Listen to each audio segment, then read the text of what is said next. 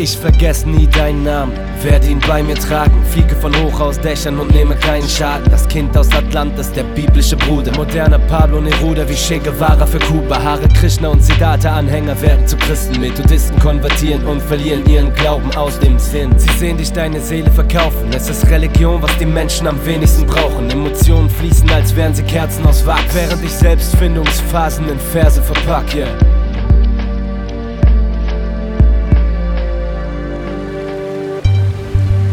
What you do, you can obtain anything, you can do anything, you can do stuff, you can aspire and conquer. Eines Tages sah ich ein tobendes Wetter vor dem Fenster. Die Straßenbahn schmolzen draußen wie Skelette unterm Sonnenherd. Die Gleise brachen auf, so sah ich Züge am Himmel fahren. Der Asphalt löste sich wie Regen, tropfte er ins All. Zwischen all den Explosionen hörte man ein Lied von fern, vom Anbeginn der Zeit, wie sie die Gnosis lehrt.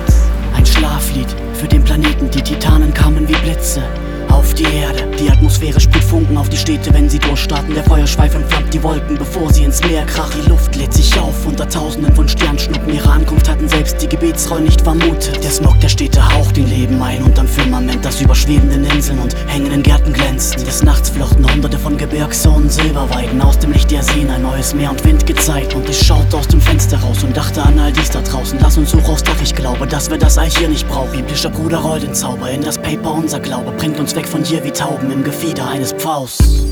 Der nächste Zug ist für dich. Der nächste Zug ist für dich. Der nächste Zug ist für dich. Der nächste Zug ist für dich. Der nächste Zug ist für dich. Der nächste Zug ist für dich. Der nächste Zug ist für dich. Der nächste Zug ist für dich.